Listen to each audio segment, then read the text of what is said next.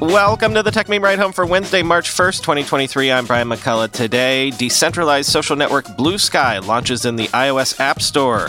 TikTok adds well-being features for families and kids. You know about eSIMs, but let me tell you about iSIMs. Meta's entire 4-year AR/VR roadmap has leaked, and I'm still banging the drum on laptops and smartphones where you can unroll the screen for more real estate. Here's what you missed today in the world of tech. The decentralized social network Bluesky has officially launched in the iOS App Store as an invite-only beta. Twitter started Bluesky in 2019 and spun off the project in 2022. And let me take this time to editorialize just a bit. Nothing says decentralized like having a waitlist, right? Quoting TechCrunch, Bluesky, the Twitter alternative backed by Twitter co-founder and CEO Jack Dorsey, has hit the App Store and more testers are gaining access. Though the app is still only available as an invite-only beta, its App Store arrival signals that a public launch could be nearing. We haven't heard much from Bluesky since October 2022 when the team behind the project shared an update on the Bluesky blog detailing the status of the social protocol that powers its new Twitter-like app, also called Bluesky.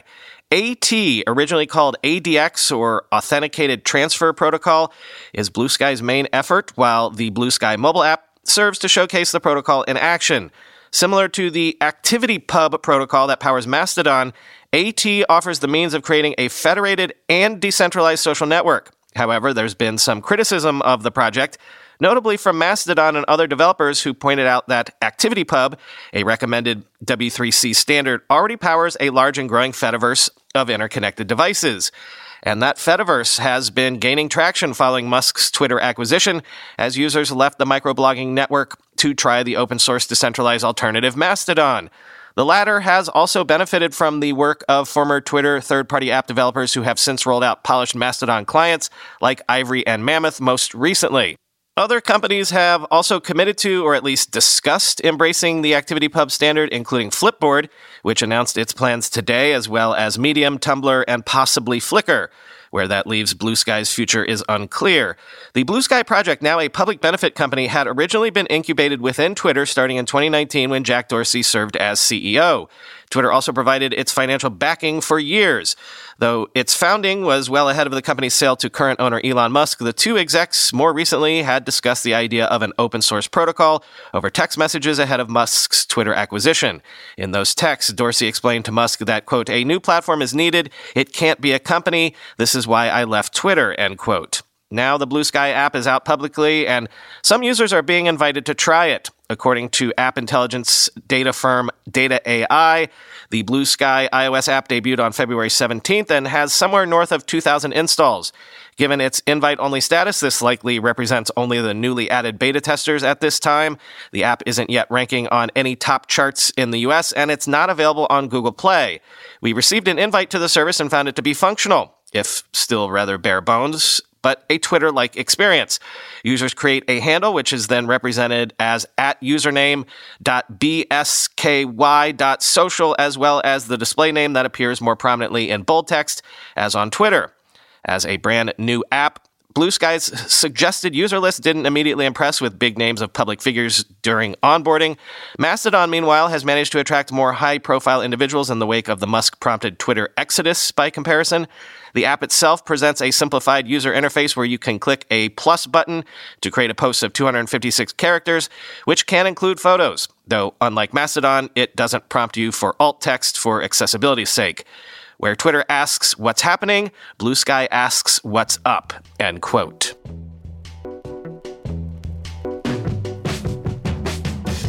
The House Foreign Affairs Committee has voted 24-16 to give President Joe Biden the power to ban TikTok and other apps.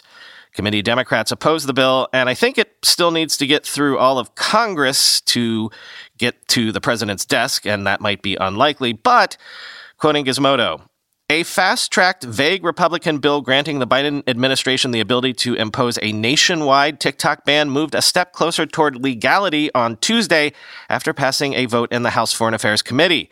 The sweeping new legislation, if passed into law, would grant the Biden administration the ability to totally ban TikTok or other foreign software companies believed to be involved in the transfer of, quote, sensitive data. Critics, including the American Civil Liberties Union, say the slipshod bill, introduced just 5 days ago, was haphazardly written and could potentially open scores of other benign apps to potential bans. Democrats on the committee strongly opposed the bill during arguments and amendments, with Ranking Member Representative Gregory Meeks of New York claiming the unvetted, overbroad bill, quote, causes more problems than it corrects. These are not just bad policies, they would actively undermine our national security, Meeks said. Republican lawmakers' intense obsession with banning TikTok could potentially inch this bill past the House, but clearing the Democrat Senate majority is another story. With few Democrats likely willing to sign on to such an expansive, broad bill, the so-called DATA Act will likely be reduced to the increasingly cluttered garbage bin of killed TikTok bans, end quote.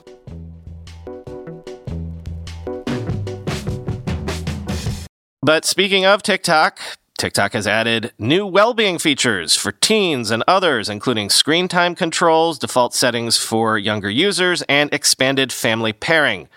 Quoting TechCrunch, every account belonging to a user under the age of 18 will soon automatically be set to a 60-minute daily screen time limit. Once the 60-minute limit is reached, teens will be asked to enter a passcode in order to keep scrolling. For users of TikTok's under 13 experience, the daily screen time limit will also be set to 60 minutes.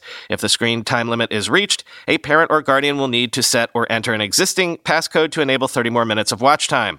The app will prompt teens to set a daily screen time limit if they turn off the daily 60-minute default and spend more than 100 minutes on TikTok in a day. In the company's first month of testing, it found that this approach increased the use of its screen time management tools by 234%. TikTok will also send every teen account a weekly inbox notification with a recap of their screen time. TikTok is also adding new features to its family pairing tool, which lets parents link their account to their teens to enable content and privacy settings. Most notably, the company said it's in the early stages of developing a way for caregivers to filter videos with words or hashtags they don't want their teen to watch. TikTok is in the process of working with parenting, youth, and civil society organizations to design this feature. In addition, caregivers are now able to use family pairing to customize the daily screen time limit for their teen, including the option to select different time limits depending on the day of the week. For instance, you can allow your teen to have more screen time during the weekends and holidays while restricting screen time during weekdays. The company is also bringing its screen time dashboard to family pairing. The dashboard includes information about how much time a teen spent on the app during the day and night, along with stats about how many times they opened the app. TikTok says that by providing this information to caregivers directly, they will be able to guide their teens, end quote.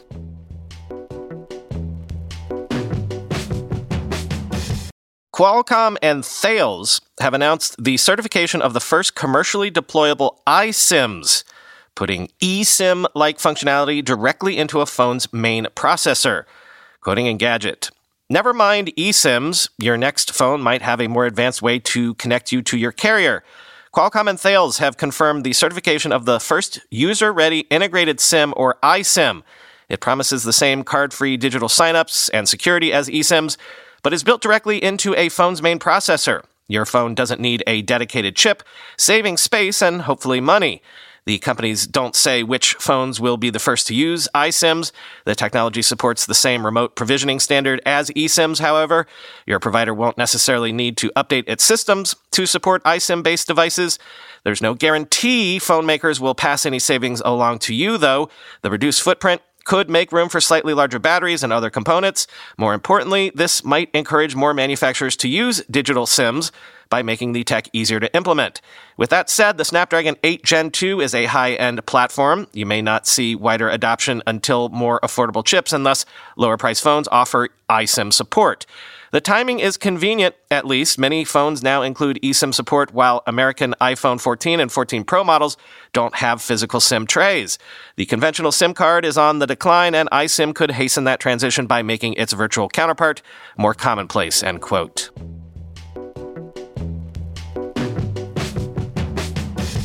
The Verge has seen what it believes to be Meta's internal 4-year AR/VR roadmap, which includes 3 Quest headsets, smart glasses with a display, and a neural interface smartwatch in 2025, followed by AR glasses in 2027. Quote, The details were shared with thousands of employees in Meta's Reality Labs division on Tuesday during a roadmap presentation of its AR and VR efforts that was shared with The Verge. Altogether, they show how Meta is planning to keep investing in consumer hardware after a series of setbacks and broader cost-cutting across the company. A spokesperson for Meta declined to comment for this story. With regards to the VR roadmap, employees were told that Meta's flagship Quest 3 headset coming later this year will be 2 times thinner, at least twice as powerful, and cost slightly more than the $400 Quest 2. Like the recently announced Quest Pro, it will prominently feature mixed reality experiences that don't fully immerse the wearer thanks to front-facing cameras that pass through video of the real world. Meta has sold nearly 20 million Quest headsets to date. Mark Rabkin, the company's vice president for VR, told employees during the presentation, end quote.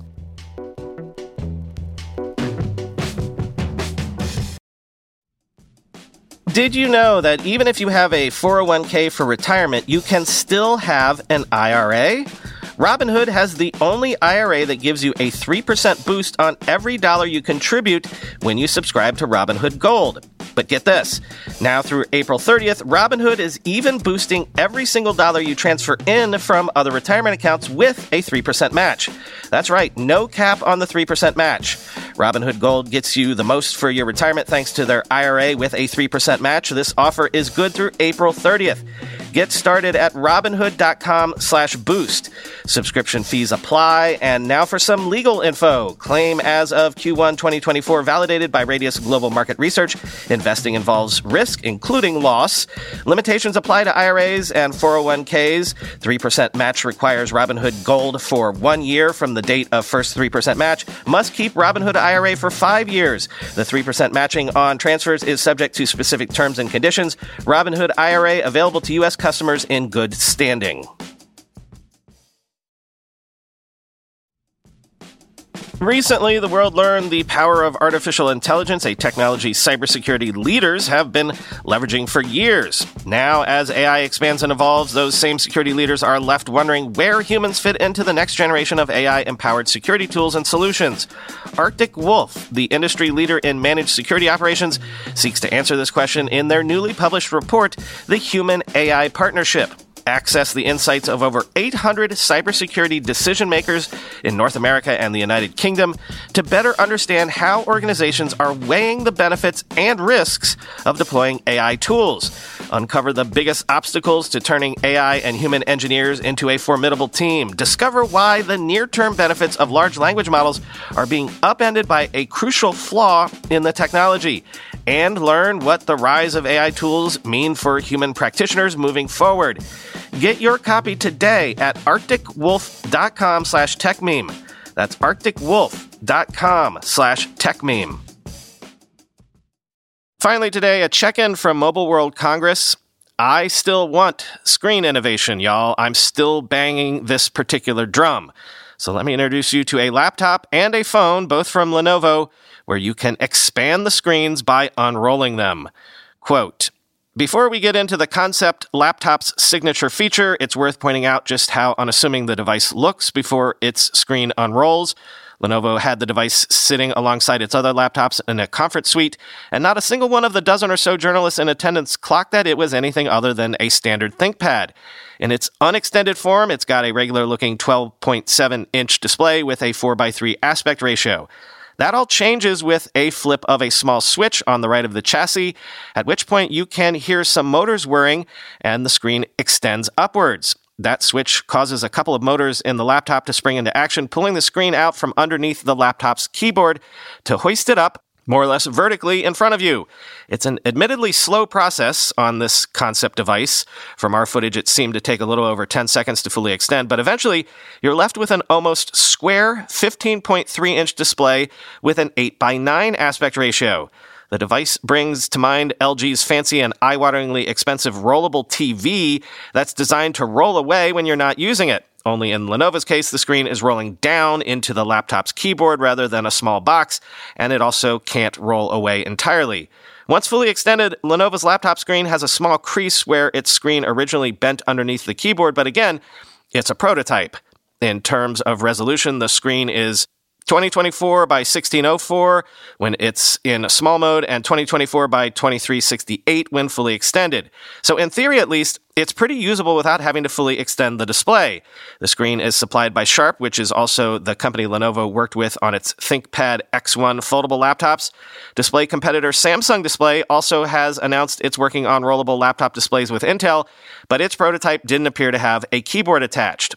When fully unrolled, Lenovo's rollable laptop has a weirdly tall display with an 8:9 aspect ratio, which the company points out is like having two 16:9 displays on top of one another. It's not dissimilar to the dual-screen YogaBook 9i we tried out at CES, and which is due to release in June.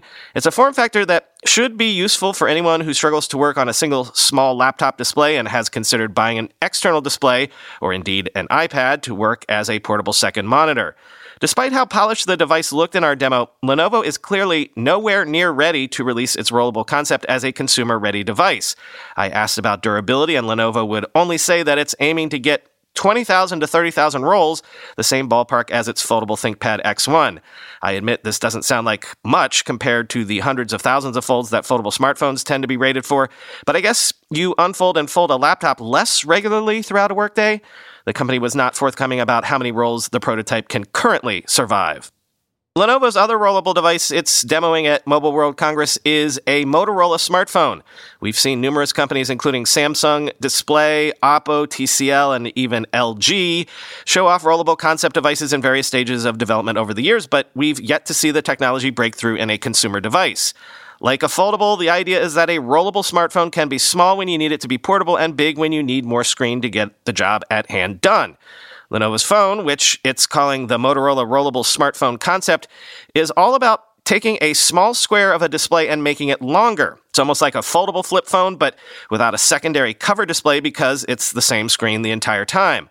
When all neatly rolled up, Lenovo's Motorola Rollable offers a 5-inch display with a 15:9 aspect ratio. Then, with a small double tap of a side button, the screen unfurls to give you a remarkably tall 6.5-inch display with a 22:9 aspect ratio. Lenovo gets a lot of mileage out of this seemingly simple design. There are the obvious use cases like being able to watch a video at its native aspect ratio with no black bars, or getting a larger screen when you want to write an email. Lenovo's idea is that the phone will automatically adjust its screen to better suit different apps, and it hopes the final version will let users customize how big they want the screen to be for each use case. There are also some less obvious elements of the device. Because the rollable screen is rolling around the bottom of the phone rather than disappearing inside its chassis, you're left with a small secondary display on its back when it's rolled up. Software features for this include using it as a viewfinder when you're taking selfies with the phone's rear cameras. Lenovo also has included a feature where the rear display plays cute eye-catching animations to get a child to look at the phone when you want to take a photo of them. That said, if the cover display on foldable flip phones from the likes of Samsung and Oppo are anything to go by, finding genuinely useful things for diminutive screens like this can be a challenge. Another cool touch is that the display can hide the selfie camera and earpiece and rolls down to reveal them when you make a phone call or go to take a selfie. Like with the laptop, the Motorola Rollable Smartphone Concept is a proof of concept, and there were a lot of questions Lenovo didn't have answers to, like how many rolls the screen can survive. There's no wording on price, and not even a hint on when the device could get a release. I wasn't given the opportunity to hold or use the device myself, end quote.